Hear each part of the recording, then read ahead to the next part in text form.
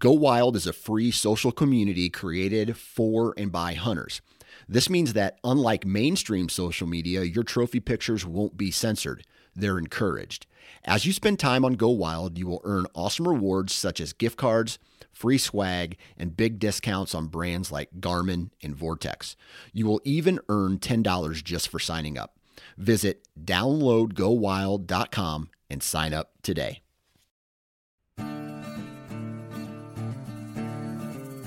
The Houndsman XP Podcast Network is taking you on the journey. Your host, Master Trainer Heath Hyatt, will combine his decades of experience as a houndsman and as a professional trainer that will light the path forward and make our packs lighter on this lifelong journey to become better hunters and houndsmen. There are no shortcuts, so lace up those boots and grab a dog leash. The journey begins now.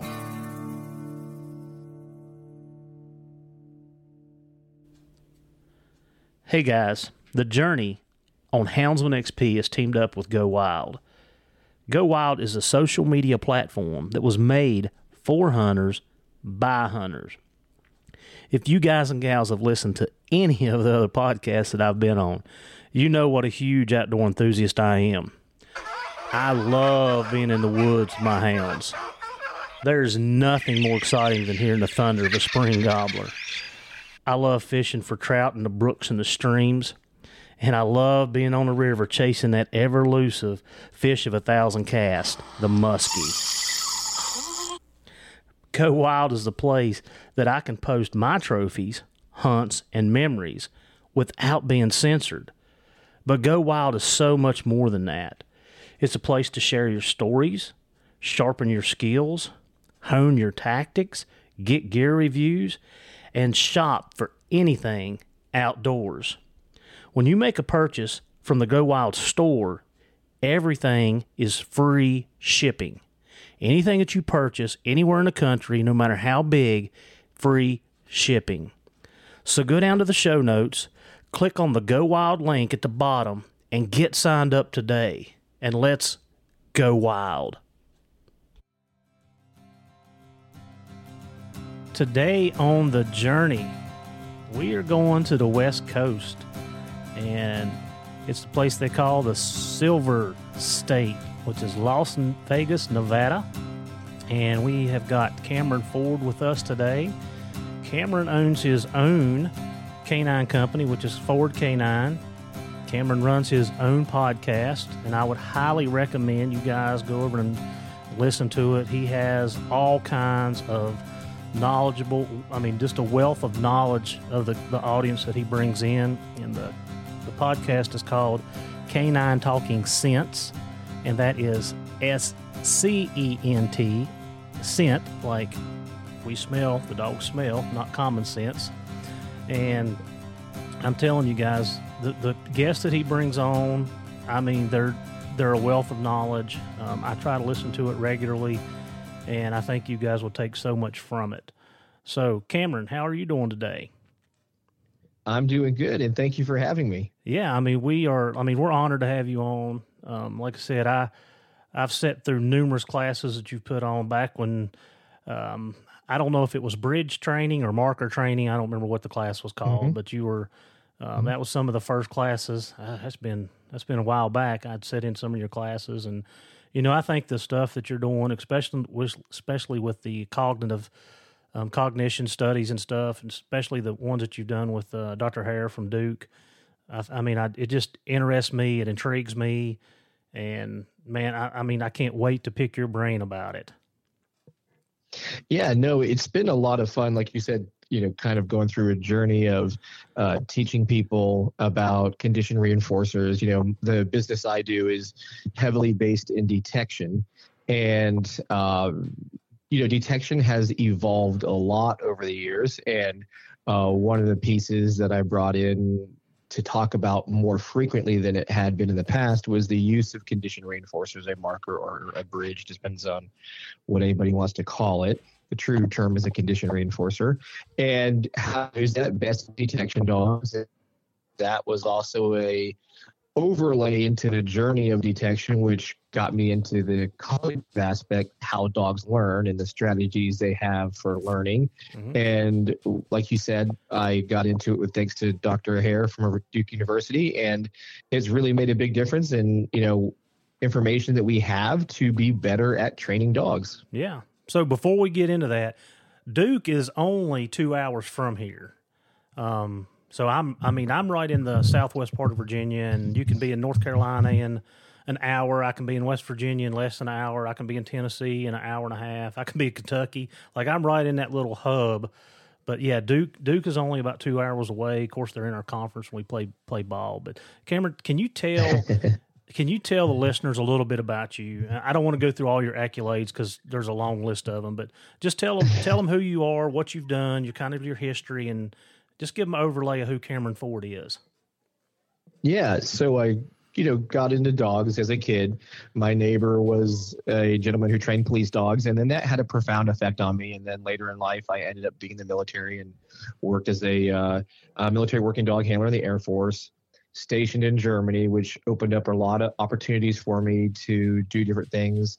Got to learn, different systems over there. Got to work with German police, as well as I've got to go to this set dog school over in Holland, one of the forensic schools there. And then those instances progressed me forward. And then as I progressed through the years, got into contracting. I was a police officer for a little while and did the police thing, and then got into government contracting. And more recently, I would say in the past 8 years, my last job that I had before I got into the private sector was working as a instructor for the Navy SEAL program. I was hired by a company called Cobra Canine. Cobra Canine had a contract, and they hired me to be a trainer on the West Coast. I did that for a little over 4 years, and that's kind of where the science world got in for me. And I had to be a better trainer. I couldn't just do things that I've always done when I was, do the typical police thing. And when you go into a special operations program, they expect results.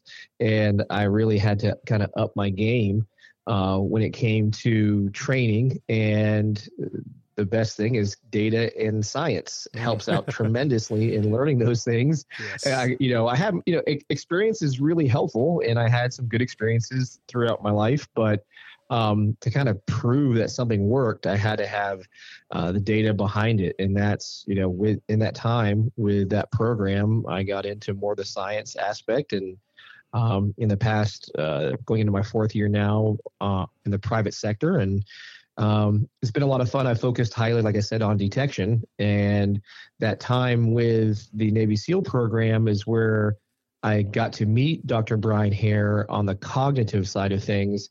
And that journey led me to Dr. Nathan Hall, the Canine Olfaction Laboratory at Texas Tech, Dr. Paula Tiedemann, Sam University. She does the chemistry and the forensic science aspect of it, and Dr. Lauren DeGrief and Dr. Lucia Lazarette. Even the list goes on and on. Yeah, you have a when long it comes to list science. There's a lot of really great individuals out there who are working hard with research to help us be better, not only at learning our dogs, but what are our dogs smelling? What are our dogs detecting, and things like that. Yeah. I mean, I got a question on when you was with the Navy SEALs. So was the scientific part something that you thought, hey, this is what's going to make me better? Or was it because they needed the data to function in that high capacity of what they're asking their dogs to do? Well, it was kind of somewhat selfish in the sense that I wanted to be better, but I was held to the standards that my employer and that the Navy had when it came to performance, and it stemmed from watching a TV show. I was one of the days off watching Nat Geo Wild. It was a show called Is Your Dog a Genius? And that's where I saw Brian Hare on there sharing these different tests that he was doing. And I was looking at these tests going, wow, this actually has a really big overlay into what we do. And it was showing me there were some various gaps that existed in what we were doing. And maybe there was some information that this guy had that could help me be a better trainer so I could produce more reliable training or more reliable results, despite some of the crazy environments that these dogs had to work in. Mm-hmm. Yeah. And so was Dr. Hare, was he already attached to the SEALs, or is it something that you made contact with him and y'all hooked up that way? Yeah, so I hopped on the good old interweb and looked around and see if I could, after seeing him on the show, could I find this guy's contact info, just searching the web. And sure enough, I did. I shot him an email saying, hey, this is what I do. This is who I work for. Would you be interested in helping us out? And luckily enough, and to my surprise, within like 24 to 48 hours, he emailed me back and said, I would love to help. We have done research before with the Marine Corps, things like that. So long story short was I got him hundreds of thousands of dollars through the Office of Naval Research to help fund this testing that we got into to help. Really, it boiled down to selecting better. And when we selected better, we had less dogs wash out. And then a byproduct of selecting better was we also had a 30% reduction in training time, just because we weren't spinning our wheels as frequently when before we didn't know why dogs were doing something. Well, now, thanks to some of that testing, we knew better why this occurred. And because of this type of dog, we would make adjustments to our training, which made us more efficient. Oh, this is going to be so good. Yeah, so selection, and I talk about that. I've talked about it before. It helps the process. Like you said, it shortcuts the training, and the dogs don't, it keeps the dogs washing out. So, yeah, I can't wait to pick your brain on that. So tell us a little bit about the cognitive testing and what you guys, like I said, I know you two work together quite extensively on it. Tell the listeners about that. And then maybe we'll get into the selection and then the testing part, what we can do with our pups and our dogs to help the learning process. Yeah. So it started off, like I said, my goal was to look at some of the training aspects. What was it that was happening in training? And Brian brought it back all the way to, well, this is what happens. You have to select, and through this selection testing, you're able to better understand your dog's mind and how they solve problems, and problems being what we present to them in training, these different things. So he shared some of these tests that they had done with the Marine Corps, but nothing had ever been done with what we call multi-purpose canines, or similar to what a dual-purpose canine is, which was dogs that did bite work as well as detection. So they had done detection only, but not the bite work. So once everything was approved, I flew over to Duke University, spent about a week over there learning these different tests. Now, what was important was we still did our traditional ways of selecting dogs. We still did our typical tests. Now, the adjustments we made to those tests were the individuals who were testing were no longer allowed to stand near each other. What we did was, I wrote my notes, they wrote their notes and things like that. And then once we were done, we would convene, and then we would look at what we had written down per dog. And of course, there's a lot of things that we saw the same way, but there were some things that we saw different. And then we had to have discussions about, how did you see that? What was it that you saw? Because what happens was, and this was Brian's point, when we are together standing in a group, we will tend to be influenced by somebody in the group, whoever that is. Mm-hmm. And instead of, say, speaking up and going, well, I see this, we just kind of go along with what the group says. So there's various psychological studies that show that all the time. So by being separate, there was at times things that might come up that someone saw that nobody else did, or that a few of us saw, and we had a discussion. So once we got through that traditional selection, we said, hey, we like these dogs. Once we did that, then we added the cognitive battery of tests. And what these did, in short, was show us, is this dog stronger in memory, or is this dog stronger in inference? And inference is basically the dog's ability to look at the environment and figure out different things to use to problem solve to get whatever it is that they would want, or it's reinforcing or pleasurable, etc. So And, dogs will tend to be stronger in one area or the other. And depending on the type of work that you do, that strength in a certain area is very helpful, or it just gives you information that you have to adjust so that way your training is optimal despite that dog strategy. Mm-hmm. So can you break down a couple of those tests for us? What you're looking at, or how you test, and what you're looking for that test? Yes. So we start off with a battery of inference-based tests, and it's something very simple as we show the dog something they want. Could be their food item, their toy item, whatever it is, that's really highly reinforcing for them. But on the ground in front of me, between me and the dog, is, let's just say, 2 buckets the size of a child's sand pail. Mm-hmm. And I walk closer to the dog, show the dog their item that they really want. I walk backwards, and then I go to my right side. And based on the score sheet will tell you which side you put it under. So you either put it under the right or you put it under the left, depending on what the sheet says. Mm-hmm. And that sheet is randomized. You don't know until obviously you're testing which side you're starting with. So anyway, you walk forward and you show it, you walk back. You always have the same rhythm, your pattern. Your pattern is always walk backwards, go to the right, then go to the left. Let's just say in this example, I'm going to load the right. So I show the dog the item, walk backwards, go to the right. I let the dog see me place the item under the right bucket. Mm-hmm. And then I walk over and just simply stand behind the left. And then I go back to center and I'll point to the left. So I'm going to point to the where it's not at. Mm-hmm. Does the dog follow my gestural communication and go to where I pointed, or will it go to where it knows its reinforcing or reward item is at?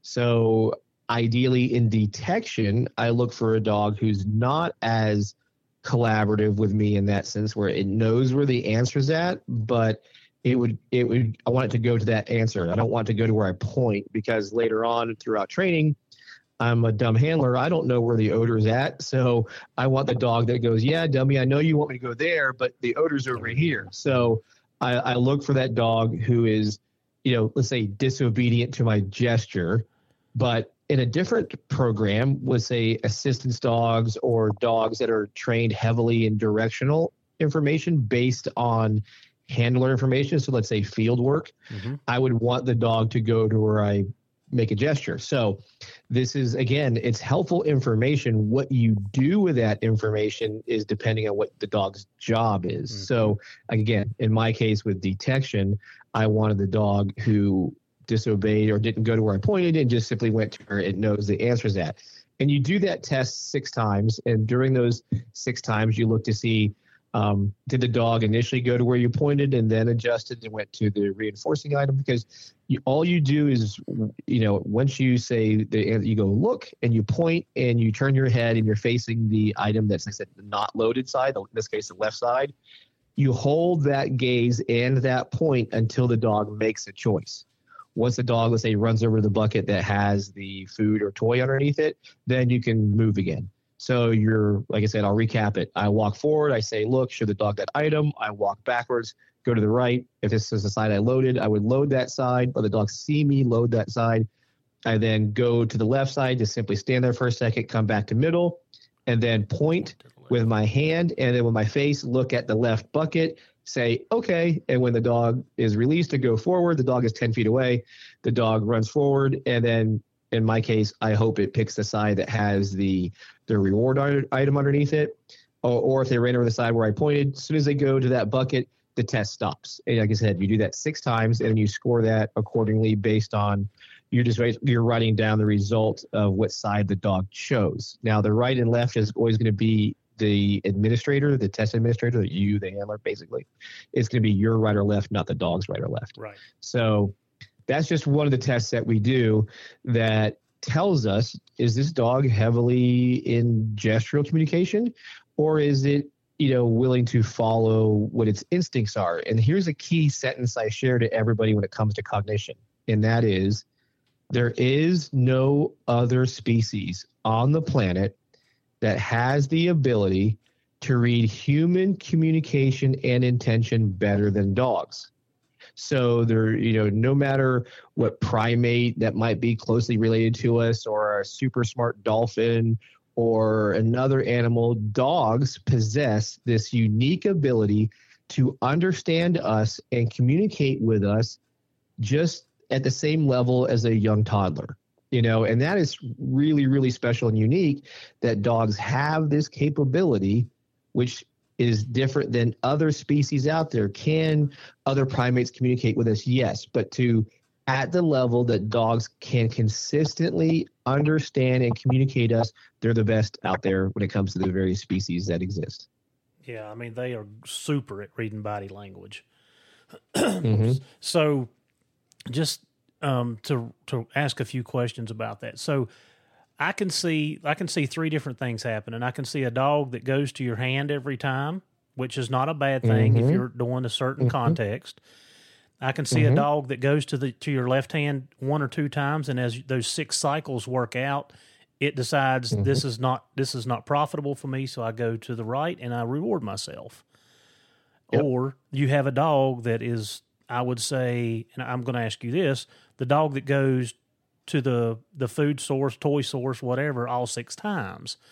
So that would put for me, that dog is going to, for me, using it in our world to trail odor and find odor, which is the same thing you're doing.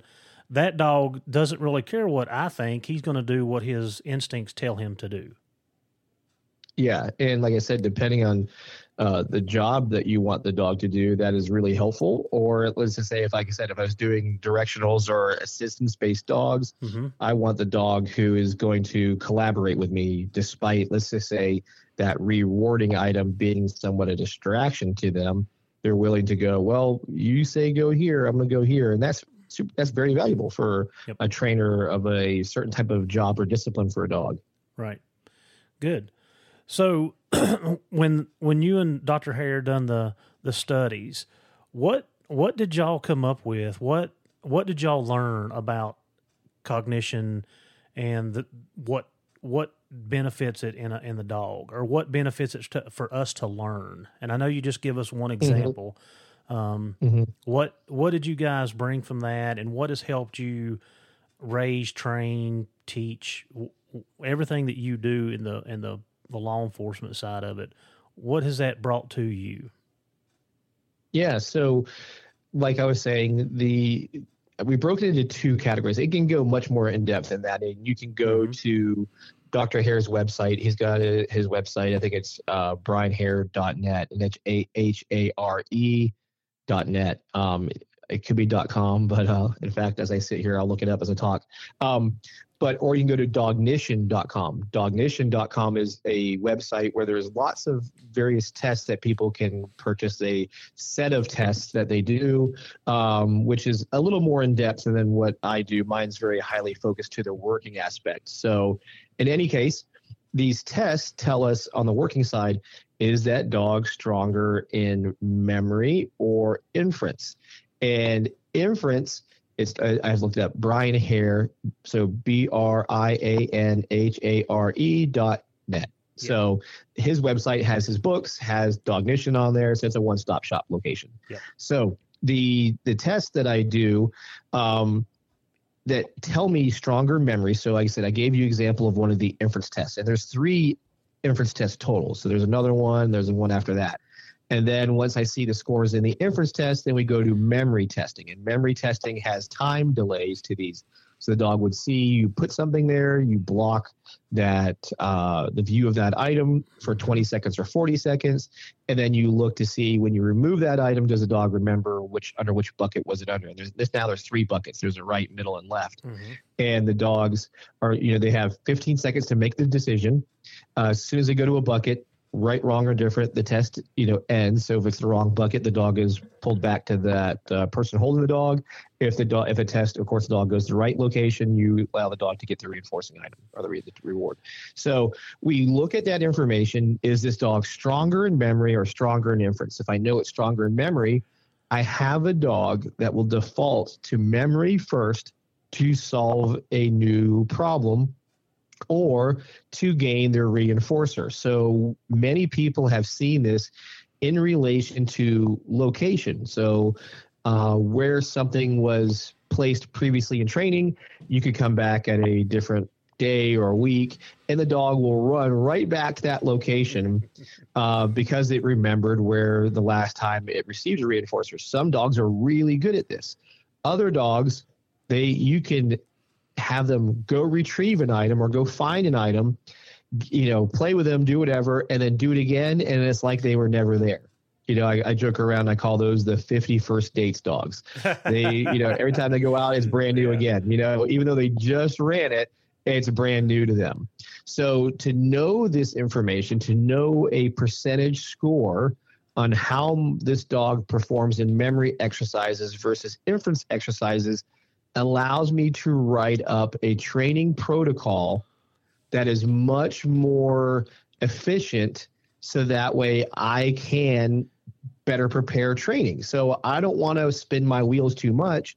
If I know this dog is strong in memory, I need to change the context or that environment more frequently, so that way the dog is going to use another skill over its memory. Now, if I have a really good memory dog and that's valuable to me, so again, the retriever world, having dogs remember the locations of falls, that is a very helpful skill. It's a trait I really like to have, but it also can bite me in the butt depending on how I'm setting up training. So again, this information and the way we score it is it's a percentage-based score at the end of the inference and at the end of the memory, and it tells me, is this dog percentage-wise high in memory, high in inference, and how high is it?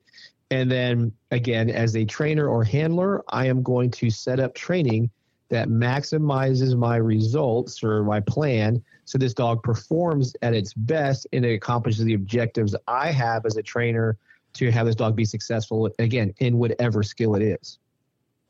Yeah, I mean, I'm sitting here just processing all this information. So, can you give? And I know we're talking about the detection world, but this would relate back to us and odor with what we do. Can you give me a short, just one thing that you would do difference with a memory dog in training? And I know that you said you would change the environment and we always. You hear people say short-term memory. You take a dog in a room and you hide it. Let's just use an example. You hit it in a light socket, outlet. Mm-hmm. The dog goes to the outlet. He rewards. You take him in the next room. He goes right to the outlet, and that's what you're talking about. Yeah, and what I would do is for a dog who's strong in that, in the early stages of training, when we're just starting the association to a target odor, what I would do typically is after a day or two of this target odor being, let's say, a box, I then change it to a pipe. I change the outer containment, so that way the dog starts realizing the one constant that they're looking for is that particular trained odor. Yep. Yep. So the more I change that context, they start to realize, oh, this is what is the constant, not the container. So I give another example. There's a lot of people that may have heard of Temple Grandin. She wrote a book, and it kind of shows the overlap between dog training and autism. And in one of the examples that she gives, for example, if I showed a autistic child a photo of a car, and the car was blue and two doors, you said to the child, hey, this is a car. Well, then when I show them a different picture of a four-door silver vehicle, they would say that's not a car. And the reason is they are very specific about what they associate and the context that they learn. So it takes time to generalize. I have to show them numerous pictures and say, this is also a car, this is also a car. This is, they're different looks and different types of vehicles and so forth. So eventually they will generalize much better that this is a car, no matter what color it is, no matter how many doors it is. Is it a flatbed truck that's still considered a vehicle? Is it an SUV, a van? These are all automobiles. But it takes time to share that context, because by default, they're going to be very specific. Well, dogs learn very much the same way. They learn through context cues. So in the context cue, a dog with strong memory, you say, this is what you're looking for. They may also take in a bunch of other aspects and how you presented it and said, this is the way that I understood this. So it could mean this odor in a box, that this odor that's packaged a certain way, that's been stored a certain way. Again, you don't know these other aspects of odor that are part of that odor profile. And what was it that the dog associated as the primary aspect? Well, then as you diversify this, it'll start to realize that the other things are background noise, but there is one constant thing that's present. In this case, let's just say I'm training a dog on a narcotic, and it's the narcotic chemical, despite the cutting agents, despite the box it's in, despite the plastic bag that the officer might have it in, if it was a police officer that was doing the training. All of these things, I have to get the dog to go, okay, those are irrelevant contexts. This specific part, the narcotic, is the thing we're looking for. So by constantly changing those things, and the only thing that they realize is the constant is that target, and that's the part that gets in the reinforcement, the better they are. But the problem that we do as trainers is we present many of those aspects in the same context, and very rarely do we separate them out so they learn that there's the one. Now, in the hunting community, there's very similar things, and I would say the hunting community is pretty good about changing the area, so where you're doing your searches or how you're presenting the target to the dog, whether it be the feathers that are being drugged behind, whether it be in a cage, all these things. And of course, what's even better in the hunting world is the other dogs who are much more seasoned do a much better job at teaching these dogs what to look for, better than we do as humans. But in the world I'm in, it's all humans. Very rarely is another dog used to help train the dog. This is what you're looking for. This is what you're hunting for. So therefore, we have lots of errors and lots of things that we bring into the equation. So again, circling back to what makes this dog, if it's strong in memory, I have to be very careful that it's so strong in memory that it located or focused in on this particular specific item, whatever it is. And I have to do my best to diversify that so way it understands if it's not presented in that exact same way, it's still relevant. I still want you to tell me it's there, even if it's not presented to you the exact same way it's been in training, because you have such a strong memory. Yeah, and I know that Chris and I have talked on this podcast several times about how much our dogs in the hunting world learn from each other. Like, another dog is the best teacher. And I'm so glad that you reiterated that without even us ever discussing that, because, you know, and we do like, the difference in like a memory, what you're talking about, the memory, like we're usually never in the same place twice, and especially out in the woods. We may be driving down the road with our dogs on top, or we may be walking through the woods, but our environment is continuously changing. So what I'm picking from you, Cameron, tell me if I'm right or wrong, just so our listeners are understanding this and I'm making sure that we understand. The inference dog is one that's probably going to be a little stronger for us, or would it be the memory? So again, depending on what you're doing in the hunting community or search community, for depending on the job, again, inference could be very helpful, obviously, because like you said, different environments, different things are changing. I would say in the retriever world, doing the field work, memory is probably going to be better, because, once they see the falls, and then you give the line, you want the dog to kind of, stay true to that. Now, in a more natural hunting aspect, I would probably prefer the dog with stronger inference, because, again, like you pointed out, the environment changes frequently, and they can't use a previous context cue, such as by a tree or in a bush, as something that will be relevant to them, because it could be totally different this time. So, and those that have done hunting long enough have probably seen it, where they've had that dog they trained that was just constantly going, let's say, from bush to bush, because the last time they found something, it was in a bush, and they completely ignored the rocks or trees or things that are out there. So in those cases, they've experienced these things, and that's what I share about cognition is, I'm going to share with you a lot of things that you might already know about your dog, but you will walk away going, oh, that's why the dog does this. Yeah. So those tests there, again, it's more about understanding the dog in front of me and being more efficient in how I communicate and how I train with that dog. Makes perfect sense. So you said there was 2 more tests that you do. What are they short enough where you can tell us what they are? Yeah, I can try to describe as best I can. So the next test is very similar to that first test, except I'm no longer pointing. I'm just placing an item on top of the relevant bucket. Now, the difference is on this test is the dog no longer sees. I have like a little screen, I want to call it, but it's just a piece of cardboard that's folded in a way the dog cannot see what's behind it. So I show the dog the reward item and then put it behind the technical terms called an occluder, but it's just think of it as it's a blocking screen or I'm just putting it behind a barrier. That's the best word. I'm putting it behind a barrier the dog can't see through. So I pull it behind the barrier. I then go to my right side, go to the left side, and I load the appropriate side, but the dog does not know because I have to do both sides the exact same way. So the dog doesn't know which side the reward item is under. Now, I walk forward again with a non-relevant object, so something like a little wooden block or a roll of duct tape or whatever.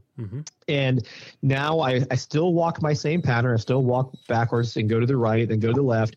And whatever side that's the loaded side is where the dog is now allowed to see me place this non-relevant item on top of the bucket. And then I go back to center and I say, okay, does the dog follow that, social cue, that item that tells them that this might be relevant to where there's something that they want? And so we score again. Does the dog follow that social cue, that item on top of the bucket as a way to solve the problem of this is where your thing is. This is the thing that you want. And that's that. We call it marker cue test. So the marker cue test shows that aspect. The next test is now we still use that barrier item, but now there's only going to be one bucket with the reward item underneath it. However, there's now 2 fabric circles that are about 12 inches in diameter. Obviously, it's big enough to cover the bucket. Is what it is. So we do. I joke around. I call it the doggy magic show. So when you place that barrier in front of the side, in front of your right side, left side, you raise the fabric up and you flip it like you're doing like a little magic show. But anyway, there's going to be whatever side has the bucket. So I got to go back a second. How we start this test is I walk forward with that barrier in my hand and their bucket. I let them see me drop their reward item into the bucket. That bucket goes behind the barrier. I then walk backwards and go to my right. I either act like or I cover the bucket on that side, and then I go to the left side and do the same thing again. And what the difference is one side is a flat piece of fabric. The other side is a fabric with a big bump over it. But what's happened is in test 1, the dog got to see you place the reward item, and all you did was point to the opposite side. Test 2, they lose sight of you putting out a reward item, and there's a social cue, an object, but the buckets are still there. Test 3, now the buckets are no longer visible. There is no bucket anymore as far as the dog's point of view. There's just a fabric with a big lump, and there's a fabric that's flat to the ground. And you're looking to see, will they make the inference that this thing over this side is different than the other side? Again, it's another form of a social cue, but can they understand that that's different than the other side? And there's some dogs that will go to the flat side the first 2 or 3 times and all of a sudden go, that didn't work. And then they go to the other side where that bump is, and they stay going to that side and they do really well.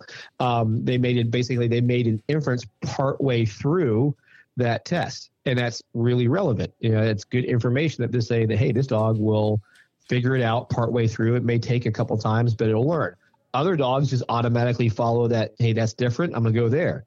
Other dogs just go to the flat side every time. So those 3 tests make up the inference-based tests that we do. And they're pretty simple. You would think that those 3 things would make all this difference in the world, but surprisingly enough, it does. It tells you a lot about how well. Plus, you're doing it 6 reps in a row. And some dogs fatigue, some dogs, while they wait for you to set as you're the administrators, doing the process. Some dogs are barking the entire time. They're losing focus, which also tells you stuff like some dogs are going to lack a little mental flexibility because they get themselves too overly aroused as they waited. Yep. So again, very good information for you to have as a trainer, that it doesn't take much for this dog to get overly excited, which then inhibits their ability to problem solve, because all they want to do is circle and bark or do whatever it is as that time went on as you progress through the tests. So again, very useful information. Yeah, I can see, and I heard you say on a podcast, I don't remember which one it was, you was talking about, and I want to talk about persistence, how sometimes the more persistent dogs, not always what we want, because it causes problems down the road. But what age do you start doing this, or what is a good age to just to be able to do this, that we're not too young, we're not too old? What is the age range here? Yes. So for these particular tests, we want a dog that's approximately 7 months or older, just so they have the mental maturity and enough focus to get through these testing cycles. Now, there is puppy cognition, and puppy cognition is basically from dogs that are 6 weeks to, on average, 12 to 14 weeks, depends on the size of the dog, because and the breed of the dog, because the testing space is much shorter. So if a dog is a pretty large dog by 16 weeks old, they're generally might be too big to do the test. So your sweet spot is at 6 weeks to, let's say, 12 weeks old. Generally, no matter what breed it is, they're the right size to do the test based on the testing size parameters. But the tests that we are specifically talking about, you're going to be 7 months to all the way until they're old. It doesn't matter. You can do these tests randomly throughout the dog's life, and you're going to always see that they're going to stay about the same. Their scores may change a little bit here and there, but overall, the big picture scope, the dogs will stay stronger in one or the other. And is that like across the board? Is that so? If you tested a dog today and you test him 5 years from now, you should be you should get relevantly the same type of score. Yes, I'll give you a scientific answer that scientists always say. That should be the case. Yeah. There are always anomalies that show us. Yeah. But as Dr. Hare would say, with the hundreds of thousands of dogs that have been tested and all across the different breeds, to include his own dog that gets tested almost weekly by grad students, the test comes out about the same each time, with relative changes within the test. They might got the first rep wrong, the second rep wrong on the first time he did it. The next time he do it, they get the first two right, but the next one, but your score, your actual score, overall big picture will still lean to what the dog was when you first tested it. So let's just say it scored higher in memory, whatever that score was, versus inference. When you do that again later on, months, years later, you will still see that pattern show itself, with the exception of those few that are anomalies. But believe me, a lot of these tests that we do, people have all kinds of questions about them, and I can tell you, we have tested it in numerous different ways, numerous different styles. Instead of pointing with our hand, we've pointed with our feet. We've faced our bodies. We've done all kinds of things. These tests have come down to be where the most of the data lands. This is where it's super helpful. There's going to be scores if you change something over here and over there, but it wasn't as predictable and reliable as the current method of testing that we follow now. And despite some little things doing this way, or despite a dog's previous training history, because there are things that dogs have learned through their training that prior to our testing that show itself. Like I said, the pointing. If you've done a lot of gestural communication to your dog will follow probably where you point. And it doesn't mean that that's important information. That's relevant to whatever it is that you do. If you are highly collaborative in the work that you do with your dog, that's great. That's perfect. That's exactly what you expected. If you wanted to do something different, where you wanted more independence with a dog, well, then this is telling. This tells you that your dog does follow your social cues really well, and you may need to adjust training depending on that skill. You want that dog to be more independent. You may have to back off in other areas. I see it all the time where people can compete in various sports for dogs, and then they want to come to me and do detection. And when we do these tests tell me very quickly that their dog is the dog is very collaborative with their handler. And we may have to do some things in training that help get the dog to be more independent, but it won't always mean, let's say under stress, the dog will default to where they're most comfortable or their strongest reinforcement history. And that's going to be probably collaborative with you. And you just have to understand that. And again, it's relevant. It helps you, again, form, a training plan. Is one of the things I spent the past 2 weeks with my friend Simon Prince teaching people was you have to go into your training with a plan and what your protocol is. Don't try to figure it out while you're training. Have your plan set out ahead of time so that way you can accomplish those objectives and then see what happens during those. Why did it happen this way? Oh, this was why. Maybe it's something I did, or like you said, or maybe it's the information that we now have from our dogs to know that, oh, yeah, this dog's got a strong memory and it proved itself again because lo and behold, I did something near a rock, or I put something in this way, or I had it set up in a bird launcher or whatever it was. And I realized through my, that was the 5th time I've done that in the past, they'd say 2 weeks. So it's very helpful and important for our data collection and for our training plans. Yeah. I mean, and like I said, our, training in the hound and the hunting world is our seasons dictate a lot of what we can do, but the stuff that you're telling us we can do in the off season. And I've always said that, I do a lot of hands-on and foundation work for my hounds during the off season. And then when season comes in and I'm actually able to hunt, a lot of that stuff's worked out. Or like you said, I find out what I need to work on, next off season. Like, do I need to trash break the dogs, or do I need to work on, loading the dogs? The dogs like to ride up, So everything you're saying is, there's a place for it, what we do. The second thing I wanted to ask you talked about it earlier, was selection. So what tips, pointers, and I know we're still using dogs for nose work. Now, our dogs do need to, they got to have stamina. They've got to be able to cover ground and stay with the game, and they end up either treeing it or baying it. What are some selection tips that you had? And I know Ariel give us, some of her stuff that she uses. What are some tips that you may be able to give us on selection so we don't have those dogs wash out as much? I mean, I would probably guess, even for you guys not knowing your world as good as obviously I do in mine, but I would imagine environmental stability is going to be a very important aspect, being able to handle other animal scents that are in the environment that don't freak it out. Obviously being sure to shot, depending on what you're doing when it comes to, if there's firearms involved. Being able to be collaborative at a level that is helpful for you, whatever that level is. Do I want a dog as, like I said, in field trial work, I want some significant collaboration with me and the dog because it knows to follow my cues or my directionals. Maybe I want a dog who's far more independent, that's going to be a hound that is way out in front of me, flushing or pursuing a target.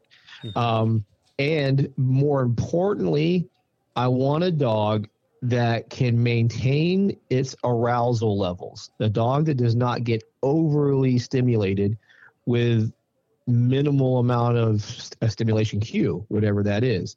Because obviously anything that's overly stimulated that just goes from 0 to 100 pretty quick is not going to be very mentally flexible. And in your environments are going to require a lot of quick mental changes. So various hounds need to make adjustments on the fly. If I got a dog who just loves to go get bay all the time and just while it's even searching and hunting, it's baying constantly, it may not be as proficient as a dog who can maintain focus, work, and then when it's time to bay at the appropriate, hey, I found it, boom, off we go. So, I would be looking for a dog who can maintain the arousal levels, know when to press on the gas pedal and when to step on the brake, without an overabundance of information coming from me. Obviously, I think, again, I don't know your world as well, but a dog that is just constantly worked up is going to have constant management. And the more management you're putting onto it inhibits what it should be doing, because it's constantly trying to deal with your management style, whatever it is. Could be collar, could be lines, could be environment, whatever it is you're doing to keep this dog focused on the task at hand. Again, I want a dog who can come to it naturally and do my little different tests that I do, but maintain its excitement and arousal levels where it doesn't throw it in a red line, where now I've got to now manage that and try to control that and get it to where it's actually understanding what I want it to go do. Yeah. One of the things I picked up, and I've like I said, I'm repeating stuff that I've already said through other podcasts, but I don't like my dog in red. I like my dog to have a calm mind, and that's exactly what you're saying. And you know, for our trail dogs, the dogs that's got to take that odor and work it and work it and work it, you can't have the dog that works erratic and there's no method to it. So what you're saying is spot on. So talk to me about being persistent. And I know that some of the guys listening to this are going to be like, no, I want that dog that'll stay after that bear for 20 hours. But when you go, we talk about slick treeing a lot, and when you said persistent, that's what brought to my mind. The dog goes in and he makes a tree, and there's no game there, and the dog that is persistent a lot of times won't work that problem out because he's sold on that object, on that box they're or whatever. over aroused. Yep. So the dog that's overly aroused or overly stimulated, it looks good because we perceive that many times that that's really persistent, and there's truth to that. However, for example, from the Navy SEAL community, we don't want guys that are spun up and overly, let's say, egotistical or overly driven. There's a frequent saying used in that community, and that is calm breeds calm. Because when the shit's going crazy around you, I don't need somebody that goes batshit crazy with it. I need somebody that can manage their emotions, focus in on the task, and do the job. I kind of want the same thing in my dog. If I'm going to track something for an extended period of time, I don't want a dog that blows this wad right out the gate. I want a dog that's like, okay, I got it. I'm running it. Okay, I've lost it. Okay, where is it at? Okay, this whatever this is went up this tree, but it's no longer there. Where else can I go? And as quick as it can, it adjusts and looks for another opportunity or another answer to what's in that environment. So, but if they're overly aroused, and again, on a short test or something that's only a few minutes long in an evaluation, that can fool us as trainers and handlers and think, oh, wow, that dog is really, really motivated. It'll follow something really well. But then all of a sudden, when we have to go out there for, let's just say, an hour or 2 hours, and that's still short to some of these hunts, that this dog is smoked in the first 30 minutes, or it can't get out of its own way because it was convinced that the item is here, or the prey item is there, and it's no longer there anymore, but there's still scent there.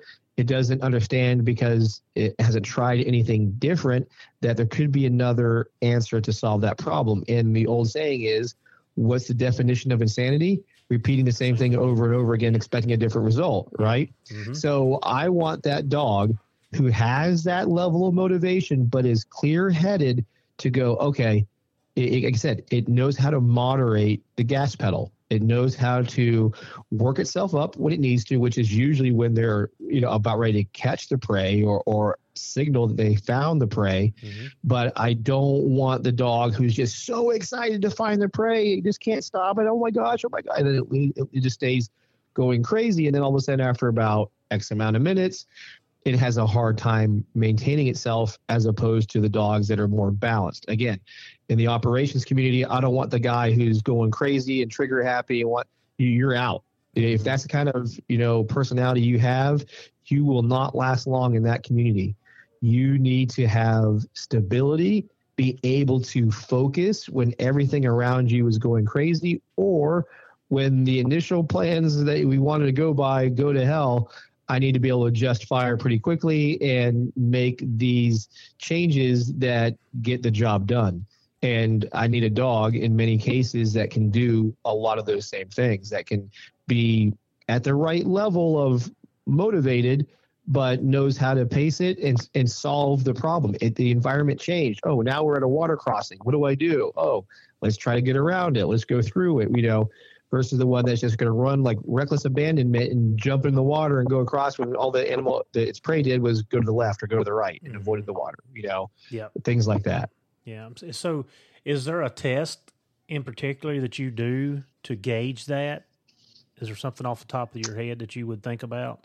I mean, there's not necessarily a particular test. I just present their, reward items, and I do things how I play, because my environment's different at every place I go test a dog. Mm-hmm. So I just present that item. Sometimes I put it behind a barrier that it can see through the barrier, let's say a chain link fence or something like that. Mm-hmm. It's items on one side, the dog's on the other side.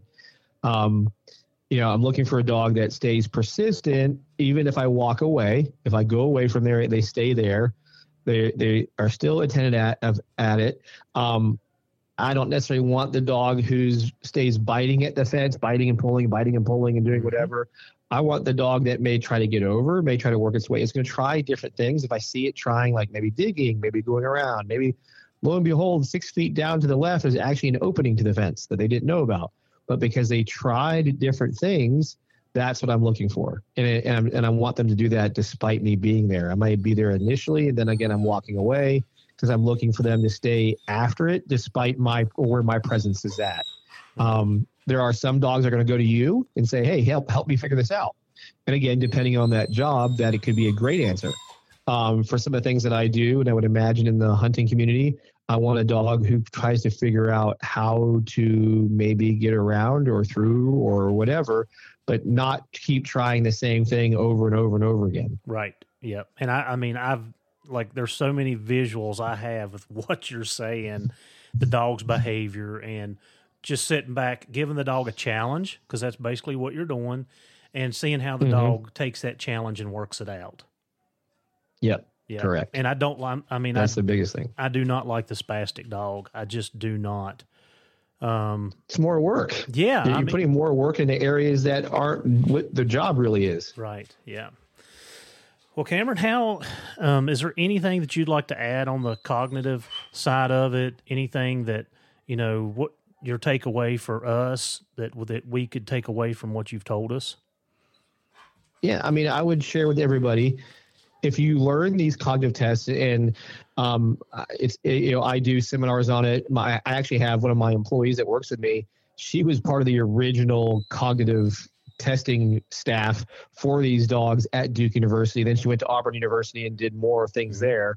But so now she works for me, and I send her out at times to share this. But the most important thing I want to share everybody is if you actually go out and learn these tests and apply these tests, it doesn't matter what job you have, because these tests are telling you, multiple different ways, information about your dog that will make your training more efficient for you and your dog. So I just highly encourage people to seek out and go learn about cognition through, Brian Hare's website. They can contact us at fordcanine.com. They'll actually see when we're doing seminars on cognition. Ironically, I'm going to be in North Carolina. I believe it's going to be in Henderson, North Carolina at Next Level Kennels in about 3 weeks. I think it's the middle of July, July, I believe 22nd, that weekend, whatever that is. Yeah, I'll be over there doing a cognition seminar there. So we go around and we share, these seminars for all types of people. Cognition does not matter what the dog's discipline is. It's important information for you to know how your dog problem solves its world. Yep. Is it memory or does it try things? And I think, like I said, the point I want to stress is the more you know this or you apply this information to your training, you're going to be way more efficient as a trainer. You're going to just understand your dog better. You're going to get into your dog's mind and kind of have the user manual to how that dog works. And that's super helpful no matter what we do. Yeah. I mean, like I said, it just knowing what people need to understand, just knowing what you should and shouldn't be doing or how you should do things makes a world of difference. It makes the training so much easier, and it saves time. Like what you said, it just saves time. Mm-hmm. So, yeah, Henderson. The more you know your dog, the better you're going to be. That's so it's right. all about knowing your dog. And that's stuff that you can do. Like, you can do that, one evening when it's rainy. Bring a dog in your basement or your garage and do the test. And if I'm not mistaken, there's a YouTube video when you were at Ridgeline of the cognitive. Yes, you used the cardboard and the three sand buckets. People, and I'll try to add that to the notes of the podcast, but I'll put a couple of links. I was going to say, Yep. Yeah, we're in the middle right now of filming all of this to be an online course. So probably in the next, I would say 30 to 60 days on the Ford K9 website, there'll be a link to the K9 cognitive battery of tests with videos and instruction and the PDF files for how to set it up and the procedures for it. The hardest thing that I had for the longest time of sharing it, digitally was, trying to problem solve or forecast all the human errors that are made. Yeah. So after a couple of years of doing this now, generally speaking, people, give me the same typical errors. So now I can kind of share, hey, make sure you don't do this. Mm-hmm. Or if you do this, here's your problem solve. Here's how you either start over again, or you continue on, just, understand that this score might look different on this repetition. So, But in any case, that stuff will be available online through the website. That's just my last name, FORDK9.com. So FordK9.com will have that. But you're right. There is some YouTube videos where I've shared some of the tests. So it's just part of them. The hard part, again, is I don't want to give somebody a little bit of a test and then they go, oh, I got it. And then you're only getting part of an answer. I'd rather you get all the answer. You want all the information and get all the data, not just part of it. Yeah. Yeah. Phenomenal. Well, I think you guys should probably go check that out. I know that, I will, because I want to learn and I want to do better and make the dogs better. So, Cameron, I really appreciate you taking the time and sitting down with us today, and I hope the listeners get something from it.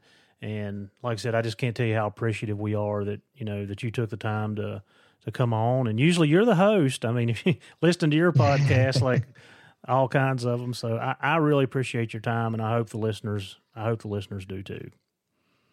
Yeah, absolutely. No, I'm happy to do it. And like you said, hopefully we'll gain some listeners that want to know a little bit more about detection. Like you said, my podcast, K9's Talking Sense, we just try to share.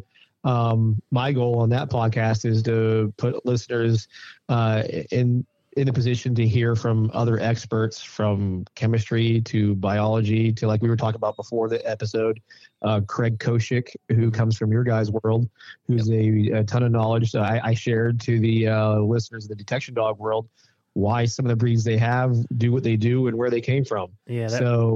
I love the fact that you guys have your podcast, and everybody's goal should be to be better as handlers and trainers of our dogs. Yep. And like I said, he was a wealth of knowledge, and hopefully we can hook up with him and Bart and get one done ourselves. So yeah, absolutely. All right, at the end of every podcast, we end it with, Cameron, thank you for helping us find a way to teach, train, and learn.